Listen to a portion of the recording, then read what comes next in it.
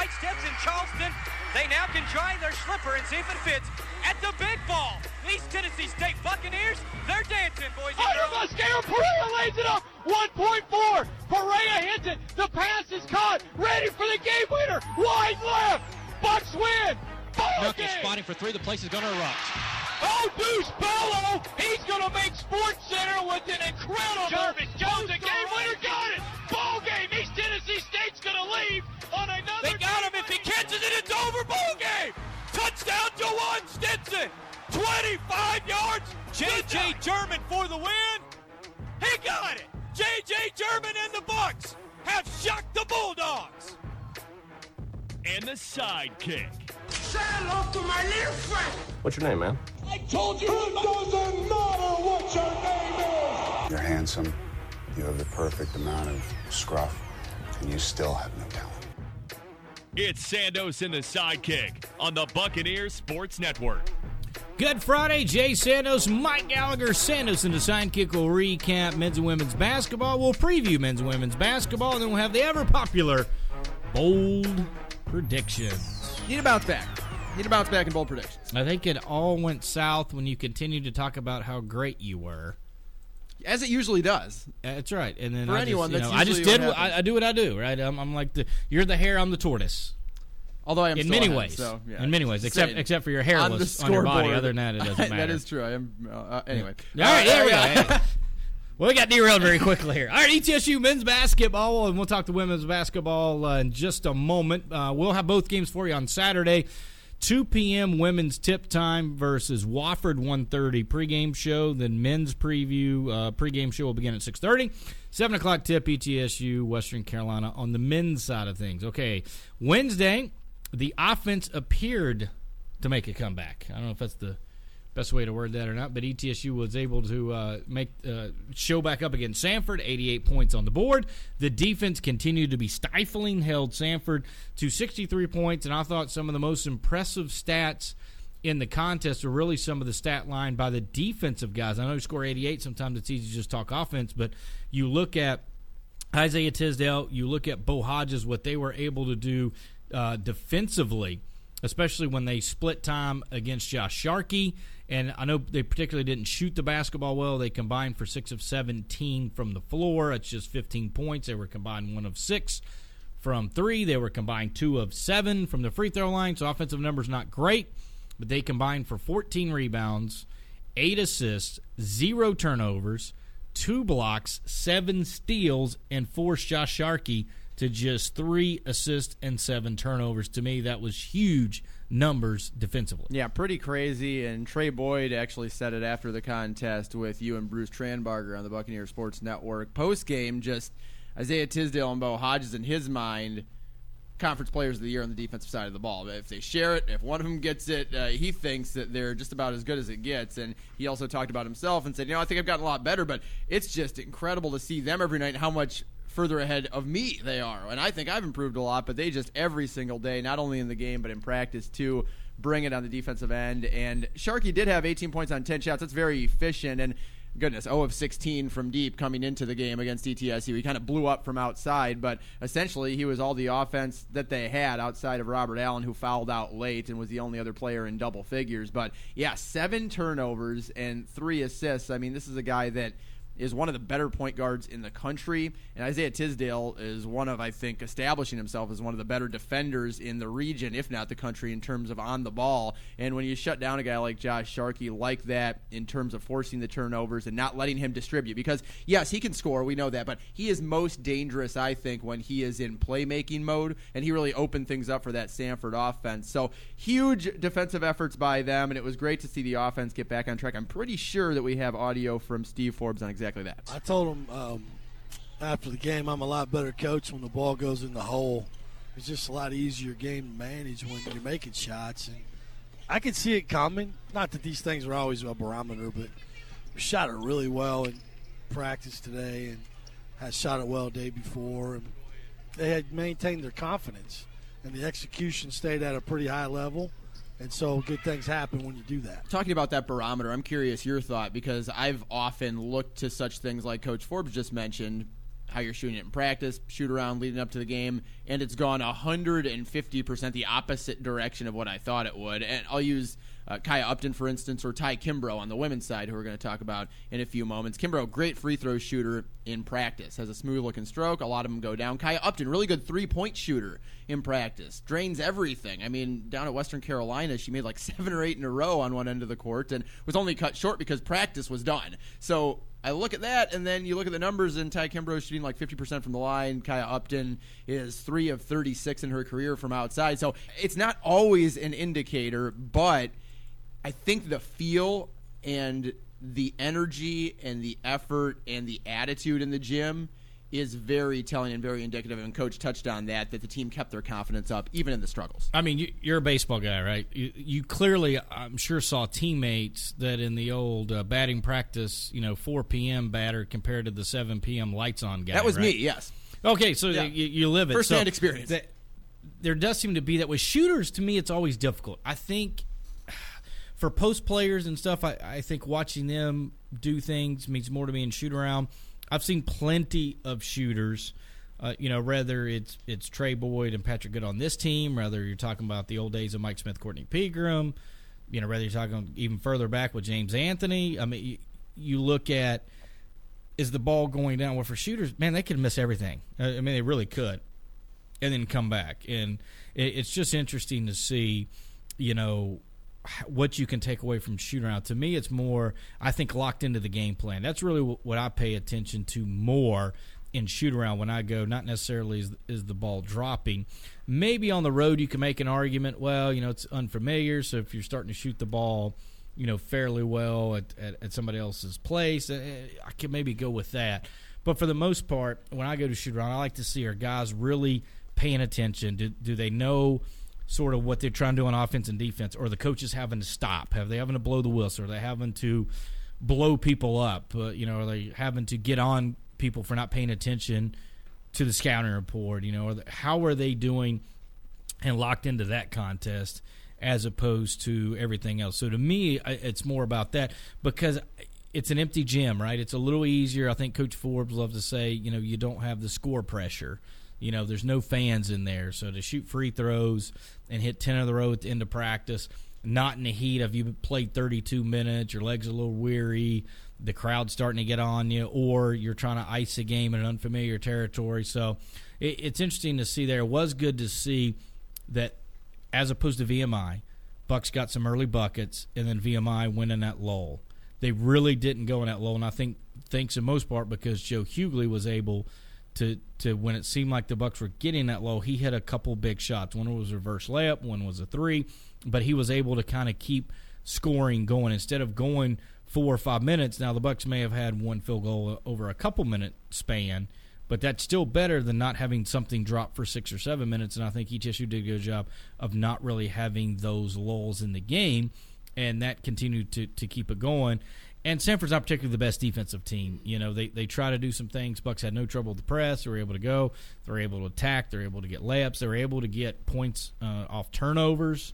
And I think that clearly helps ETSU's go. And then the points in the paint, where I thought they would do better in previous games. They really went back to, hey, let's get to the rim. Let's finish. Again, shorthanded, no Jerome Rodriguez. Saw Charlie Weber early in the game. Hughley continues to be one of the best pickups, I think, for the Bucks in the offseason. I know it's a one-year deal being a grad transfer, but I think his leadership has shown up in a couple of key games, and especially not having Mladen Armas and Jerome Rodriguez, where those were staple double-double guys last year. Now you're really starting to see how important it was to get another guy in that could play the 4 or 5 position, and again have experience to know stay on the floor, because we're going to transition in a minute.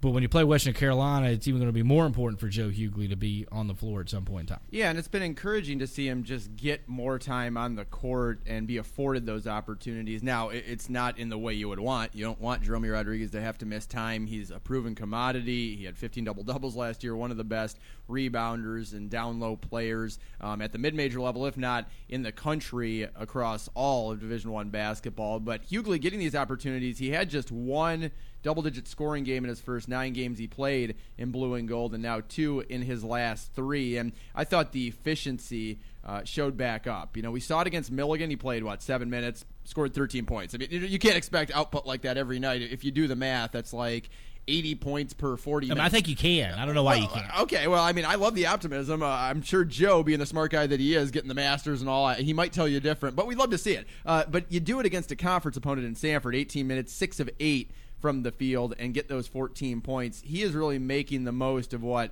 ETSU is giving him, and you're absolutely right. That post depth is so important because Charlie Weber is not someone that's used to putting in those major minutes right now. And even 14, I think, is more than a lot of people expected him to get in a conference game this year, unless it was going to be a complete blowout. But a lot of those minutes came pretty early in the game for Charlie Weber. So good to complete offensive effort, 5 in double figures. Trey Boyd, his shot was back on target. Lucas Goussaint, 12 points and 5 rebounds. And Bo Hodges, like you said, maybe didn't have the best offensive game, but did a little bit of everything. Patrick Good hit a couple of shots, but you also hit on a very important point. I don't think we're burying ETSU's offensive struggles just yet because, as we talked about statistically on, Wednesday when we previewed that game, it is a situation where ETSU repeatedly has done this kind of thing to Sanford, averaging 85 points per game coming into Wednesday. Over the 9 games under head coach Steve Forbes, that takes a slight tick up with the 88. So it's a very encouraging sign, and it's something ETSU needed going into this big game against Western Carolina, who I think proved a little bit of, certainly my doubt, I've been doubting, a little bit of my doubt wrong in hanging with Furman in their last game Wednesday. They certainly can score the basketball. I think the most impressive thing, though, for the Catamounts is, the switch sort of on their defensive numbers. They lead the league in 3-point percentage defense, just allowing 27%. And, of course, that's big because ETSU was very successful, 50% beyond the arc in the 2 games last year. Of course, a lot of that helped because Patrick Good just went bonkers in Cullowhee. But still, if you took his numbers out, the Bucks were 36% from beyond the arc, so he had an extra 14% just with his numbers alone. And then field goal percentage defense are right at 44%. Bucks second in the conference as far as field goal percentage defense, 4th, because Sanford was a little more successful, so that number jumped up where the Bucks were hovering under 30% on threes hit in league play, now around 32%. Rebounding, Western Carolina's now taking a lead in conference standing, as far as boards per contest. So adding the extra score, I think, has been tremendous to Western Carolina and what they've been able to do. We know what Carlos Dotson, he's got 23 career double-doubles, 15 last year, 8 this season. I didn't realize he was 270 pounds. Oh, he's I knew every he was bit of big, it. but He my is goodness. Huge. And can move. He's very, that sometimes you get 270 and they're a plotter, right? They're plopping all over the place. He's a guy that can actually, he's got a little lateral movement to him, some foot speed. I don't think he's going to outrun anybody flat down the court, but you get him on the block, he's able to do some things spinning and moving that can create a little bit of problems for defenses. We know what Matt Halverson, who's been there for a few years, of course his brother Todd played at ETSU, but Matt can shoot the 3 from the outside. I don't think I have to remind you that Cameron Gibson threw 53 points in 2 games on the board against the Bucks. Marcus Thomas, Ono Stinger's also been around for a while, so those guys have been able, or Stager, have been able to put up numbers at different times against ETSU. But Mason Faulkner has really found a groove in the Southern Conference. We saw him twice when he was at Northern Kentucky in the 2017-18 season. The first game up at NKU, which Northern Kentucky had a pretty good sizable win against ETSU. Bucks returned to favor with a good sizable win in Freedom Hall about 3 weeks later. And so Faulkner only had, I think it was 9 points in the 2 games. And he was 3 for 6 at home from 3, 0 for 3 in Freedom Hall. Guy that averaged right close to 9-10 points a game at Northern Kentucky. Now he's throwing about 20 points on the board and doing so in league play.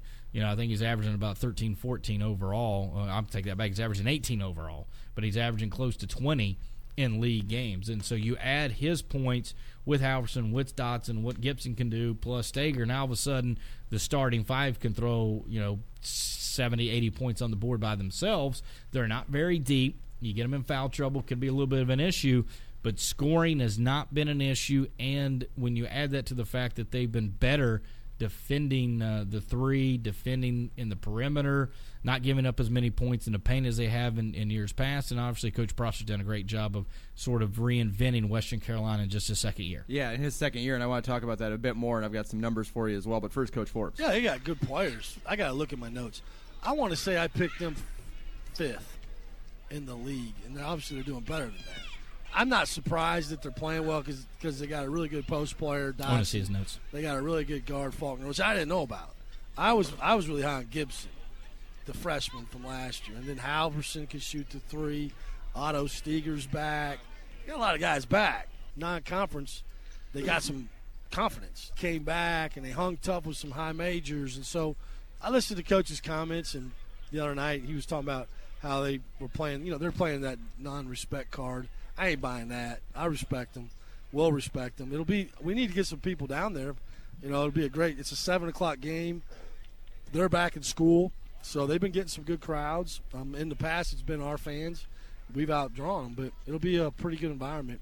We've talked about it here and there throughout the winter about the comeback ability of the Catamounts, and it was 22 that they were down against Jacksonville with 6 minutes left, came back and won. Down 9 with 3:19 left against UNCA and won. And I looked for one specific reason why Western Carolina may be completely outperforming the last 3 or 4 years and really on pace to outrace many of their seasons this millennium. I mean, this is getting pretty historic at this point for Western. If they can continue to win like this now, it's a big if, but I wasn't able to find any one thing. Now, their top 4 scorers are back: Dotson, Gibson, Stager, Halverson, and of course you add Faulkner. That's pretty obvious. 12-4, 4-1 in the league. But these national numbers, I think looking where they were last year to where they are this year is pretty telling, and it's pretty much across the board. You look offensively. They were 110th in field goal percentage last year, 33 this year. 2-point field goal percentage, 87-33 this year.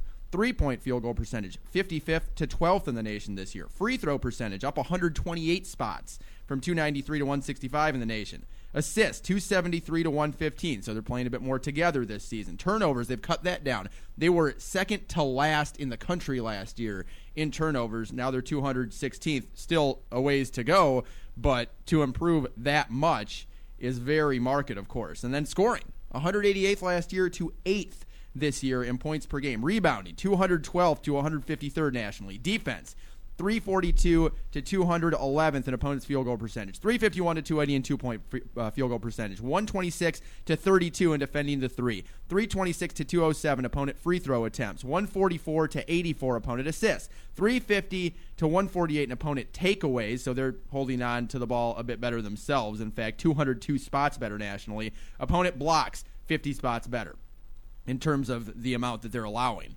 Opponent turnovers, 110 spots better. And opponent scoring from being one of the worst teams in the country to 285. Again, some improvement still to come, but to go 65 spots up is a big deal. 55 spots, I should say. So really, it's just an entirely holistic improvement. And I'm wondering if you think that it's just Mark Prosser getting into his second year, because first year is always going to be a bit of an adjustment period, I think, unless you're the unicorn of coaches that can come in and flip things instantly. But the fact that it's his second year, he has so many players back, it's obvious that they're buying in, and you add that piece. It just seems like all together, if you fit the pieces of the puzzle into place, that it's all working out exactly how Prosser would have planned, and I think maybe a bit sooner than he would have planned. Is it Prosser? Is it the players buying into Prosser? Is it just a second-year thing? What do you think? I think you look at Western Carolina as one of a few teams in America probably has had the same starting 5 every single game this year. So health. They had 4 of the starters last year. The only adjustment is putting Faulkner in there. So having 2 straight years of not just similar roster but the exact same starters doing everything, I think, is tremendous. You always hear year 2 in a coach is where – or even freshman, sophomore, right? That second year, people make a jump. I think it's easy to see the second year with the players because for the most part, a lot of these guys are the same player. Now, Dotson wasn't on the roster prior to Coach Prosser getting there, and then Faulkner wasn't. But the rest of the players that are on the roster were holdovers from the other staff. So I think you could easily say Prosser's done a great job of instilling that, but I think a little bit of continuity of a lot of the same players back. Plus, Faulkner didn't play last year, but he was still in the system because he was redshirting and had to sit out. So to me, I think Coach Prosser deserves all the credit in the world for what he's been able to do and to maximize the talent that was either left to him or talent that he's been able to bring in. And, of course, the son of the late Skip Prosser. So coaching is in his blood. Success is in his blood. I'm not sure I would have seen this, though. It looked to me at the time when they hired Mark Prosser like it was a bit off name, because you look at the resume and you say, okay, firstly, Western Carolina, right, they're not a, quote, upper echelon program at the mid-major level. They're not even middle. When you think about, in the grand scheme of all the mid-major conferences, they're probably, bottom 10, 20% of jobs that you would get considering their recent success. And so maybe they were reaching for a name and hoping that Mark is like Skip, right? But even with that thought, you look now and you almost have to dispel it already, because he only had one season of head coaching experience prior to this, and it was Brevard, and he was 5-23. And he didn't get a second season. Went to Winthrop, had his 7 years there, and obviously Winthrop has got a long history of being a solid mid-major program. But I don't know if it's the fact that he is a Prosser and his experience at Winthrop, what may have changed. And it's very interesting head coaching-wise. Situation can dictate everything, right? Maybe Brevard, it was just a different group of kids, and they didn't buy in, and they didn't want to do what Mark Prosser said. Now this Western Carolina team is just hungry for success. They're sick of losing. All the old cliches about players that have been there for a long time and then make a jump. But I have to say I was wrong. It's not just the fact that he's a Prosser. Clearly he's pushing the right buttons with this team, and I'm just very impressed by the complete flip that they've been able to do. And obviously having Faulkner come over from Northern Kentucky, and like you said, he wasn't necessarily a bystander in Northern Kentucky for the Norse, but he certainly wasn't someone that you would look at and say, this is the guy we have to stop. Now he's one of the more well-rounded guards at the mid-major level. It's 18 per game, but it's also 6 rebounds and 6.4 assists. This is a complete effort from Faulkner, so he's kind of tearing up the league right now after averaging 6 per game in his 2 seasons at Northern Kentucky. He is shooting just 33% in his last 4 from the field. I'm wondering if conference play is catching up with him just a bit. And Western Carolina, now they did play pretty decent non-conference schedule, and they had some very impressive comeback victories. But that being said, you get into the SoCon, as we've seen, defense has certainly ramped up against the Bucks, and it seems to on Faulkner as well. And let's be honest, there's still, other than Furman, they're getting ready to play ETSU. Then I think they're going to play Mercer again. So they're going to get 2 games in with Mercer. They've still got 2 games with Wofford, UNCG, Furman, and ETSU. So I still think the jury is out, especially with some of the offensive numbers, because those are the 4 best teams. And even Chattanooga, they did play Chattanooga in December and had a nice win against Chattanooga. Chattanooga, we'll talk about them next week, obviously, but they are shooting the lights out of the ball right now. And honestly, they're probably going to give UNCG a little bit of fits this weekend coming up tomorrow. So it's interesting to see the Catamounts. I'm sure now that people have been able to really focus on Faulkner, people are trying to figure out, who do you want to beat you? Do you want Faulkner? Do you want Dotson? If you try to take those 2 guys away, do you roll the dice? Gibson, Halverson, Stager, who are you really wanting to do there? So, first look at Western Carolina. It's always an awkward place to play. There's generally no atmosphere in there except for halftime when the Purple Thunder get rocking and rolling, so we'll see what's going on. It's usually a home atmosphere more for ETSU. So just curious to see, are the students, are the fans buying in to this team this start, and will it be a little bit of a home court advantage, or will it be like it always is, and I can tell you every play call that a coach calls in the middle of the game? And let's be clear, this team is one that can still be had defensively. We talk about all their improvements, but clearly the lesser side of the ball of the 2 is still defense. So ETSU can continue, I think, without too much trouble, their offensive prowess that they showed last game. That being said, Western Carolina is so good offensively this year that it could turn into a race to 75 or 80, which would be obviously tremendously entertaining and a lot of fun. Maybe not good for Steve Forbes or Mark Prosser's health, but for the neutral onlooker and someone that doesn't have a dog in the fight, I'm sure it'll be a very good game if it does turn into that, a fun back and forth. It also, though, could be one of those where we don't see the style of play coming like we have a couple of times this year, like with the Wofford game where it was a 49-48 game, and remember Furman, it was 150-some combined points at their place last year, and then it was 121 this year. So it's kind of a toss-up. And with that Chattanooga win the other night, by the way, I am very confused about where this league is going and what exactly the direction will be for a number of the teams. So we break this down. We talk about their improvements. We talk about one side of the ball versus the other in the style of game, and it could go 100% the other way. Only one time, is that right? Yes, only one time have they been held under 70 points. Wow. And that was Xavier, 74-61. every other game they've scored at least 70 or more, and they've been in the upper 80s or 90s more than they've been under it.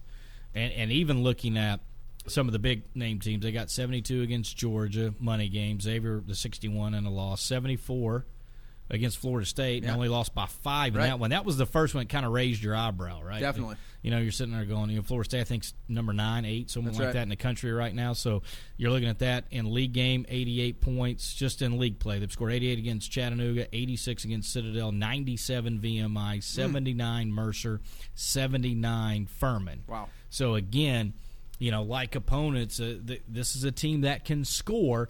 ETSU, their bread and butter so far, and the recipe to winning league games is holding teams down. The one team they didn't hold down, and you could say, and honestly, they did. They held Furman in 65. Yeah. They really have not let anybody go crazy on them. I think Citadel got over 70, but that was early in December, and the Bucks ran away with it anyway, so it really didn't matter. But since the new year, starting on January 1st against Wofford, the Bucks have been clamps down. So can Western score against ETSU? Can they get to 75? If they do, are the Bucks having a day that they can get to 75? So I think defense for both teams will be the major question in this game tomorrow. Very intrigued. This is a very intriguing matchup for me, and that's the fun of a team like Western popping up and doing what they've done early on in the season, is that you have some mystery left in the league, as teams are kind of figuring out what they're going to be in a strong Southern Conference. So this is going to be a good one. Excited for it. All right, we'll have that broadcast for you. 6:30 pregame show, 7 o'clock tomorrow, West Carolina, ETSU. We'll talk women's hoops. The women took on Furman last night. They'll take on Wofford tomorrow. We'll talk about that and more after this timeout. San Jose Sidekick, Buccaneers Sports Network. Over the last 70 years, Johnson City Power Board has had a few different looks, but we've remained the same trusted partner you rely on. Now, we've changed our name to Bright Ridge to match our vision, to deliver on our promise of great service you can count on, embracing common sense technology to strengthen the communities we serve. We're glad to be your public power provider. Bright Ridge, new name, renewed promise. Learn more at brightridge.com.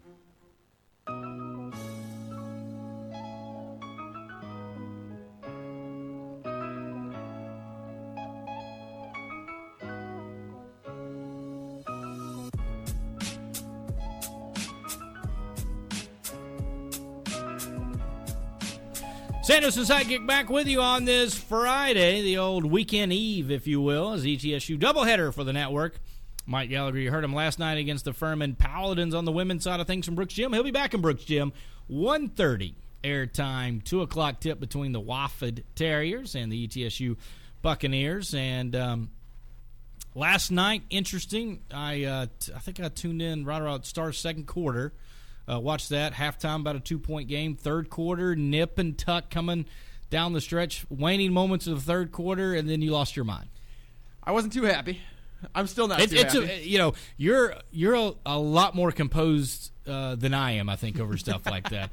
Now, I try to make backhanded comments, but I think people still know. I don't flat out come out and go at people, right? I just sort of say little schneid things. I think people get what I'm going, and then I move on. And not that you harped on it, but I clearly heard it in your voice. Clearly heard it in your voice. You were a little miffed. Is that a good? I was perturbed, okay, no doubt. Rob Fessler is the man that I was perturbed with, and I am not one to blame referees. I am not one to cry foul about how the game goes from the Zebras' point of view. I don't think there's a third team on the court. I agree. I'm with you there too. There's just, to me, that's the worst cop-out ever. Yeah. And I understand, a call late in the game, and people are like, oh, they cost the game. I mean, there's so many other things that got you to that point. But, okay, I'm with you.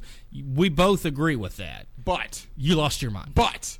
Rob Fessler made an unconscionable, unimaginable, ridiculous call against Jada Craig. So, set the scene here. ETSU was down 12. Multiple points in the third quarter. Just didn't come out of the locker room with a lot of energy. It started to resemble a little bit of the Cornell game where they were down 3. Now, that was on the road, and it was a long trip up to Ithaca and even a longer trip back. So these games didn't resemble each other exactly, but it was looking that way a bit in terms of the result on the scoreboard, right? It was a 12-point game pretty quick out of that halftime buzzer, and ETSU then started to make it look like it was going to be a tight game and put the thought that it may be like the Cornell game in the rearview mirror. They go on an 8-0 run, spurred on by 2 back-to-back steals of inbounds passes, one by Jada Craig, one by Elise Stafford. ETSU got like 5 points in a span of 30, 45 seconds, and all of a sudden, 4-point game, 55-51, game on. Let's go. All right, can I help you set the scene even Feel further? free. 11 seconds to go in the quarter. 11 seconds, you get the hand check call. So go ahead. the shot clock's off, Furman inbounds, and the gym's rocking, ETSU's bench is up, and Jada Craig goes into lockdown mode on Jaria Outen. And it's like I thought it was a 5-second call, honestly. When Rob Fessler blew the whistle, I was just like, got to be a 5-second call. And in a situation where Jada Craig made what looked to me, and talking to a couple other people, they agreed, zero contact with Jaria Outen, about 45 feet from the basket with 11 seconds on the clock in the third quarter, calls a player control foul, moving the hands side to side, out by his sides. Player control, I'm Rob Fessler. And the foul called sends out to the line. I'm fired up. The sweat that is coming off your forehead right now. I had nightmares about it. I mean, it's unbelievable. And goes to the line, out and makes both. ETSU's then fouled, bad foul by Furman, quite honestly, coming up the court, over by the sideline. ETSU is trapped, but they go to the line and then miss their free throws. And coming down the other way, Manojlovic, the point guard, Milica Manojlovic for Furman, goes to the basket, misses, but wide open on the other side of the rim. Selena Taborn, I mean, there were 3 Furman players there that could have gotten the rebound because everyone from ETSU went to stop the ball.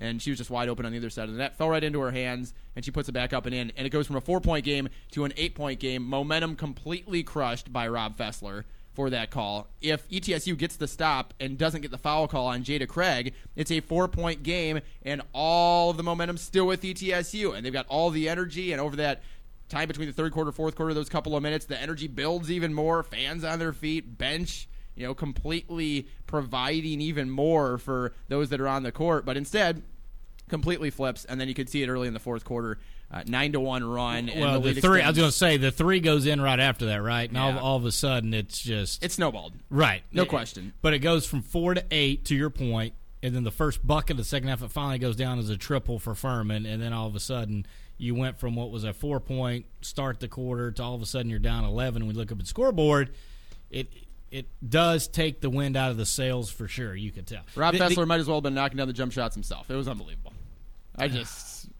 And again, I'm not a guy to bash refs, but that was bad. Anyway, obviously ETSU did not necessarily respond to that call extremely well. I mean, you didn't respond well. I definitely did not respond very well. They responded a lot better than I did. So fourth quarter, again, it was all essentially elementary at that point. It had been decided with that early run and got to 15-16 and ended up being a 19-point game in favor of Furman. Can we just talk about the day that Elise Stafford had? Okay, let's go to some positives. Yes, here. please. Elise Stafford, anytime you can throw 23 points on the board with 11 shots, I mean, 8 of 11 from the floor, 3 of 4 from 3, 4 of 5 from the line, 31 minutes, but 23. I mean, that's kind of what you hope you could get. I think it's still too much to ask her to I would love to see 23 and I. Yeah. But the efficiency, if she can get 11 shots and get 15 or more, I think the Bucks are going to deal with that every single day. And then Micah Sheets gets 12, 4 of 12 on sort of a typical, maybe normal night for her. Just needed some extra help somewhere else and didn't get it. But Elise Stafford was an animal last night. Outside of Rob Fessler, there were a couple things that ETSU was up against, and one of them was foul trouble. They had multiple fouls on 5 of their 8 available players, like midway through the second quarter, and Elise Stafford then picked up a third. I thought brilliant coaching move by Brittany Ezell to keep Stafford in there because she could tell that Stafford was really starting to establish her presence offensively, and Stafford with just 5 shots. She had 16 points on 5 shots at the half, tying her career high in points on just 5 shots, and then, of course, blew by her career high by scoring 23. But great move to keep her out there because she was really impacting the game for ETSU, and that's what made it a 1-point halftime deficit. But with 8 healthy bodies, it was always going to be tough going late into the game. And that is, I think, the other thing, aside from the call that Rob Fessler made, because even I will admit it is a little ridiculous to blame a whole game on one call. Not necessarily what I'm doing. I'm just, again, still very emotional about the situation, as you can tell. But it was unfortunate because while Brittany Ezell did go with Elise Stafford up until halftime, she didn't come out with her in the third quarter. She actually sat her for the first few minutes, I should say, and understandably so, right? You don't want her to get that 4th foul, and then you're right up against it, and it completely changes the way you operate on the court. So sits Elise Stafford. Then when Elise comes back in, doesn't take a shot the rest of the third quarter. And I don't know if it was ETSU just not kind of forcing her the ball, or Elise, got a few touches and she wasn't necessarily very aggressive. And so the Bucks, struggled for the majority of that second half with offense when Stafford took a step back. But Noah Maya Adams last night with the sprained ankle, she hopefully will be available tomorrow, but it's also not a guarantee. Sierra Purdue hasn't been able to eat in like 2 days, from what I understand. She's got a viral infection and has been throwing up a lot, yada, yada, yada. Don't need to go into the gory details there. Micah Sheets, for the second time in a home game this year, had some leg cramps at a really tough time. She was just starting to get going offensively, got 4 quick points, and then leg cramps up. Has to be taken out of the game for a few minutes, is able to come back, but then the cramps flare back up in the fourth quarter, and so she was largely ineffective once those cramps set in. And it's just such a shame because she was really starting to be that offensive threat ETSU needed when Stafford wasn't scoring. So that was unfortunate. Kaya Upton, they think, may have a separated shoulder. That would be obviously a huge loss. She took some contact from a Furman player, went down, and came up cringing. She was able to continue, and, the girls are nothing if not tough, right? I mean, Maya Adams has showed it, playing completely, basically heading a trash can at Appalachian State. Even go back to the Tennessee game when Erica Haynes-Overton was still on the roster, but players that are still on the roster have done so as well. Micah Sheets has been battling through injuries all year. Jada Craig, of course. The list goes on. But unfortunate that the Bucks are having to deal with such health concerns, health issues, and unfortunate that they popped up when they did last night and in that second half. I think the Bucks were just out of steam. Their legs were dead, and Furman's a really good balanced team. They hit 8 of their 10 shots in the fourth quarter. Take nothing away from them, but certainly it didn't help ETSU that they have just been ravished by sickness and injury. So now I got to try to turn the page because the Thursday, Saturday, right? The men's basketball, I get an extra day there. Wednesday, Saturday, you get a short turnaround. This is probably the toughest home stretch at home. Would you agree with that? That's the 2 toughest travel road partners, right? So you got to turn back around and take on a Wofford team that's got some pesky guards that can really put up some points. Pesky guards and prolific guards, no question, and it's led by Chloe Wanek. I mean, there's no doubt that now that Erica Haynes-Overton is out of the league, she is the best guard in it. Nadine Solomon's more of a wing/forward for UNCG. I think it's probably going to be between those two for player of the year. And there's some outside kind of horses on the outside, I guess you could say, that could charge hard and make some noise too. But I think the name recognition for both of them and just the offensive integrity that Chloe Wanek shows every night is very impressive. Now, I'll say this. I thought coming into the year this was Wofford's season. I thought Mercer was going to take a step back. Thought Furman was strong. Wasn't sure they were ready to make the jump to the top of the league. Clearly, so far, I've been wrong about that, and I've been very wrong about Wofford. Their starting 5 has been together every game except one this year. Lily Hatton's the only one that's missed a game. Alexis Talman started that one. But Wanek, Deja Green, Jamari McDavid, Cairo Booker, those are all very recognizable names for people that pay attention to Southern Conference basketball on the women's side. One thing that's hurt, they're missing Jackie Carmen. She was all freshman team last year, was probably going to be the freshman of the year before she went down with a really bad knee injury middle of the way through January. So that made her miss the rest of the season. I think she's still recovering from it. I don't have any official word on that, but if so, it's now over a year since she sustained that injury. And if that is the case, you're probably talking about multiple ligaments because they've got ACL surgery down to a point where you can be out, 9, 10, 11. You get over a year, and there's probably some other complications going on there. I plan on finding that out from Wofford's staff tomorrow before we take on the Terriers. But, yeah, I mean, that hurts because she really, as a shooter, is someone that can make a really big difference. And you could tell last year when that injury was suffered, it did change their offense, and they were down to very few bodies to be able to help them out in conference play. And that's been the theme for this team. Over the last few years, you've had 3 straight years, really, of injuries biting them. 2016-17, at one point in the conference year, they were down to 6 in terms of people they could throw out on the court. So 1 sub, plus their starting 5. 2017-18, Wanek was lost early on in the season with a season-ending injury, and that changed the complexion of their year 2 seasons back. Then last year with Carmen, plus Lauren Cook, Anna Claire Atha, Aaliyah Harris, Elena Polanco, they combined to play in just 30 games. Cook missed the whole year. Carmen missed half of it. Polanco, Atha, and Harris played in just 13 combined games and all of those were early on. So the big loss is Carmen. Now, Polanco, Harris, and Cook are back, but last year just injuries were impossible to avoid for Wofford, it seemed like. This year they've been pretty healthy, and I just don't really understand. It's a team that can kind of come and go, offensively. You look at their non-D1 opponents, they put up big numbers, but take out the non-D1s and those offensive numbers, and they've been a pretty average offensive team, which is completely surprising considering all their weapons. The 58 points at Sanford, and Sanford... Strange. Well, Sanford played, right, that Princeton slowdown, but when Sanford scores 74... you assume the other team has an opportunity to score that many. It's one thing if Sanford's 58, 56, and you look at the possessions and the number of shots, and they've limited. That's a situation where, again, struggled. And then the shocker, I mean, this isn't the Chattanooga of old, but they go in and lose. Was that just second Chattanooga win? Third Chattanooga win? Yeah. I mean, shocking. Yeah. So I don't know what to expect from Wofford. Last year, TSU had an easy time with them in Brooks Gym. Last year, just had a shot to tie it, I think, in the education game, right around the buzzer, give or take. Right. I mean, it was right there. So had an opportunity and was down a lot, was able to come back, fight, scratch, and claw. But this is in Brooks Gym where they've had success against Wofford. But you're right, the offensive numbers are just staggering, some of the things that you look at when they score, when they don't score. A lot of the key players back, you're assuming, would be able to get, as you said, a favorite maybe coming in to – a lot of people thought, obviously Chattanooga's been on a back burner the last couple of years, but a lot of people thought, hey, it's time to crown somebody new. Mercer's going to be on the down. Who's going to be able to step up? Wofford is one of the first names on the list. Furman was another one. UNCG, ETSU are kind of down there. Now all of a sudden you see UNCG up at the top. So I'm not sure what to expect from the Terriers. Same token, I don't know what to expect from ETSU in this one either. And who's going to be out there again? To beat Mercer by 28 at home, if you're Wofford, and lose by 16 to Sanford on the road, I just don't know which way is up. It's so strange on both the men's and women's sides. There's just been some results where you really drop your jaw, open your eyes, scratch your head, whatever you want to say. I mean, it's been very odd. And to have a 44-point difference, I get it. Okay, you beat Mercer, you lose to Sanford. Sanford is one of those weird places to play, right? Never anybody in the gym. It's a long trip for most of the schools.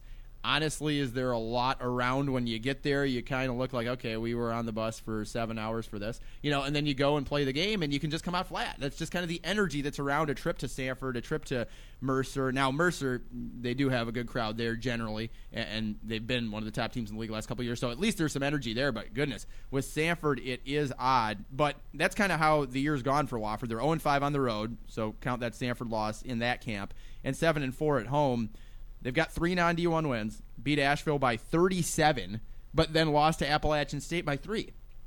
And UNC Asheville and Appalachian State, I think this year are teams that you would look and say, pretty on par with each other. You look at ETSU's result against UNC Asheville. Okay, they lost by 18, but that was a couple of games after the Erica Haynes-Overton injury. People were trying to figure out what was going to happen in terms of roles and who was going to take over, who was going to do what. When you lose your top returner in minutes, points, steals, blocks, assists, rebounds, etc., it takes a little bit of time. But then Appalachian State, ETSU beat by 6, so I guess the ratios are semi-similar if you look from ETSU to Wofford. But anyway, you take a lot of threes if you're Wofford. They hit even more by comparison, 35th in the country in three-point percentage, 19th in fewest turnovers. They hit their free throws, 51st in the country at that. Scoring margin +8, 86th in the country in scoring offense. But you take out the 100 scored against Erskine, 89 scored against Bob Jones, and 82 scored against Brevard, and they haven't broken 80 this season. So it's a tale of opponents on a day-by-day basis for them. And those 3 games were the only ones that they made double-digit threes. So it's odd to see what's happening with Wofford. Furman was number 1 in the coaches poll. Wofford was number 2. I think Furman showed down the stretch last night that they deserve to be up there. Wofford's yet to do that, to be quite honest. I mean, your top 6 scorers are back, and you're 8-10 and 1-2 in the league. So this is a team that is dangerous. There's no question about it, just by their personnel. They haven't been good on the road. That favors ETSU, though it's not a long trip for the Terriers. Last year, you remember, actually was a Wofford lead going to the fourth quarter, and then ETSU explodes for 39 points, the most in the quarter era of women's basketball for the Bucks. So, and that was their story last year. Wofford just couldn't play 4 quarters because they didn't have enough bodies, and you hope the shoe is not on the other foot this year because ETSU obviously reeling after a couple of injuries last night and having just 8 healthy bodies trotted to the court. I'm just looking at some of the individual numbers and a couple of the ladies. Two ladies having a double figure. Now McDavid's right on the cusp at 9.7. Right. And then, got a couple at 7, and there's a drop-off. I mean, it's just not seeming like they're getting all-around games one way or another. They've never been particularly great three-point shooting. They just got 2 shooters, Wannick and Green, and other than that, it drops off tremendously. And they shoot it very well. Well, and they both have attempted over 100. So 215 out of the 370 have just come from 2 players, and Wannick shooting at an absurd 47% clip for the season. So it's hitting just a 3-game sample size here of the Southern Conference only. The whole season, where people know she's going to shoot, she's shooting 47%. Deja Green shooting 37%. Then you start to see the drop-offs. But again, there's only one person that's taken 40 or more attempts from there. So there's just two ladies going to shoot from the outside. To me, it might be as simple as that. Make sure, as you mentioned, they've only had a couple of games they've hit double-digit threes. Stop them from just guard the arc. Make them go, as Coach Forbes would say, 2x2x2, and see if Wofford can score enough that way. That would be sort of the game plan. They're not very deep. I think VTSU, who's been great at getting to the free throw line, gets to the free throw line. To me, it might, of course, we oversimplify everything, but to me it's that simple. If you can guard against the 3, you can get to the free throw line because they're not particularly deep. I think you got a great chance to win a Brooks Gym. Part of the issue last night for ETSU was that they were the ones in foul trouble. They didn't get Selena Taborn and Lejeay Davidson and Melissa Manolovic in foul trouble. It was the opposite. And ETSU can't be the ones with the amount of players that they have to have young ladies have to sit out for extended periods of time with fouls. Elise Stafford, 23 points. How does she follow that game up? She's been a lot better lately, developing more consistency. Can Kaya Upton play at all? She was obviously the big catalyst in the Western Carolina game. Micah Sheets has been a bit down in terms of efficiency as conference plays set in. Can she have a better game, put up Elise Stafford-type numbers from the Furman game? If you can have Sheets and Stafford as your 1-2, it's a big coup for Brittany Ezell and company, and that can win you some games. Ty Kimbrough wasn't a great night offensively for her, but again, huge on the defensive end. As you said, Wofford is not deep, but ETSU isn't either right now. And in bold predictions, I'm going to tell you a bold prediction about this team for this game tomorrow against Wofford that is going to go probably completely against what we're talking about, but in order to win, they're going to have to probably put up a lot of points because Wofford, while they haven't broken 80 this year, we saw the type of game that it was at Brooks Gym last year when they had essentially the same personnel. They had just lost Jackie Carmen like a week earlier, so they're used to playing without her against ETSU in this setting, and I just don't know if you're going to be able to hold down Wannick, Green, McDavid, and Booker. That's a very tall task, especially considering the health issues ETSU is dealing with. So you're probably going to have to score, and I think the Bucks can. But that's a teaser. Teaser for bold predictions, which is up after this timeout. San Jose Sidekick on the Buccaneers Sports Network. An inside look at Buccaneer basketball is back this winter with the ETSU Radio Coaches Show. Monday nights all season long, Steve Forbes and Brittany Ezell join Voice of the Bucs Jay Sandos live from Wild Wing Cafe at 71 Wilson Avenue in downtown Johnson City. It's a 6 o'clock start as Forbes and Ezell field your questions, reflect on results, and preview upcoming action. The ETSU Radio Coaches Show every Wednesday at 6 right here on WXSM AM 640, the Sports Monster. Look, I think it's plain to see Andrew Luck is going to be the top quarterback in football this year. If you don't think Antonio Brown's going to be a model system when he finally gets out of Pittsburgh and Oakland and goes to New England and get released by New England and go to online college, you're crazy. The AAF is a juggernaut. It's only a matter of time before it overtakes the NFL. You really think the NFL and Roger Goodell is going to let Josh Gordon back in? I mean, it's obvious. Fletcher McGee is getting drafted, maybe even in the first round. No. I've got plenty of sources more than you, Mike, in Knoxville. Rick Barnes is no way considering that UCLA job. Bold predictions. A segment that Mike Gallagher used to love and starting to turn on him. Sort of like his thoughts about, what was his name again? Robbie Fessler. There it is. All right, just want to bring that back up again. I want to see that vein in the top of your head pop Bold back out. prediction, I meet Rob Fessler in the parking lot after the game of whatever game he referees on Saturday. No, I'm not going to go bold prediction. I was going to say, I still don't think that goes well for you. No, it does. That would not go well. Firstly, I may get my rear end destroyed by Rob Fessler because he's a bigger guy than me. And secondly, job may be in jeopardy. And I think that we risk our jobs enough on this show on a day-to-day basis. I totally agree with that. 14-13, I'm on top. We're both, honestly, you look at the pace from last year, and I'm going to start breaking down numbers here. We're actually both doing better at this point than we were last season on bold predictions. I'm 14 of 58. You're 13 of 58. Percentage-wise, we're both well above the Mendoza line. I've had one less pick. No, both have 58. We both it's 14 of 58 and 13 of 58.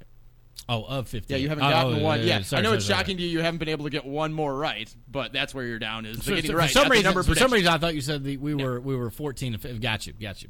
I like that because you don't get our loss number out there. That's just 14 to 13. Somebody like me can't figure out the math. When you hear 58, right. It's not quite as impressive. Okay, you go first. I do? Yeah. Well, can I just go with the obvious one? It's my New Year's resolution. Can I just go with the obvious one? My Tennessee Titans. Let's give it up. My Tennessee Titans. This is why it's are my going to least continue favorite to do it. My Tennessee Titans, as I am sticking with my New Year's resolution, at least for the month of January, maybe the first day or so of February, will defeat the Kansas City Chiefs. They will be in the Super Bowl. You know the sad part about that is you still will have stuck with your New Year's resolution longer than like 95% of people. 95, right. 99, 99.9? Yeah. I'm just, And even though you're faux doing it just to make me mad, it's somehow working out. It's my Titans. I'm even wearing the powder blue shirt today for you. How about that? Frustrating. Yeah. Cowboy up and go play ball. By the way, I've not worn khaki pants to the taping of Santos and the Sidekick since the New Year's You're in resolution. jeans today. You have not even brought that up. Kramer from You're Seinfeld. still wearing, kid shirts, but still, I'm just saying. Have you seen the episode of Seinfeld where Kramer tries to fit into his old jeans? Yes. This is like you. You've got jeans on. I don't think I've seen you in jeans in my entire time here. I'm just saying. I basically have gone to Khaki Tuesdays. I've made it not Taco Tuesday. I've gone to Khaki Tuesdays. There you go. You're up. You can't recover. Shell shock. Titans. Here we go. No khaki pants. Packers over Niners. I'm sticking with the AFC North. I said before they're both like touchdown the underdogs, give or take. Both road teams, which I think is a lot for the Niners. I agree with that. I don't think it's a lot for Kansas the Titans. City probably sounds right, but I agree. San Francisco, I think it's like 7.5, something like that. To me, that was shocking that both.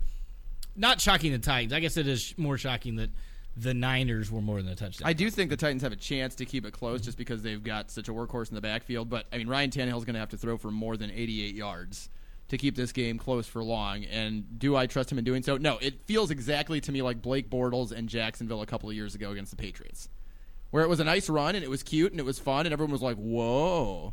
But when push came to shove, I do hate Blake Bortles. But push came to shove in New England, they couldn't get it done. Now, they did keep that one close. So I do think that Ryan Tannehill will have to have a very good game in order to do that against an explosive offense that, scored 51 of the last 58 against Houston after being down 24-0. But if they can control the pace and keep it out of Mahomes' hands, they have a shot. I think the Packers, I'm just doubling down on the fact that I said before the preseason that both number one seeds in the NFL would not make the Super Bowl. Ravens obviously lost to the Titans, and now I'm looking for the Niners to do so. And I also am a little bit bitter at San Francisco for really wiping the floor with Minnesota. I had to watch way too many things on Twitter breaking down tape about how Kirk Cousins missed guys deep, missed guys over the middle, checked it down, didn't have any time. Well, first of all, didn't you start that war with your Kirk Cousins tweet after they won the game, the first one?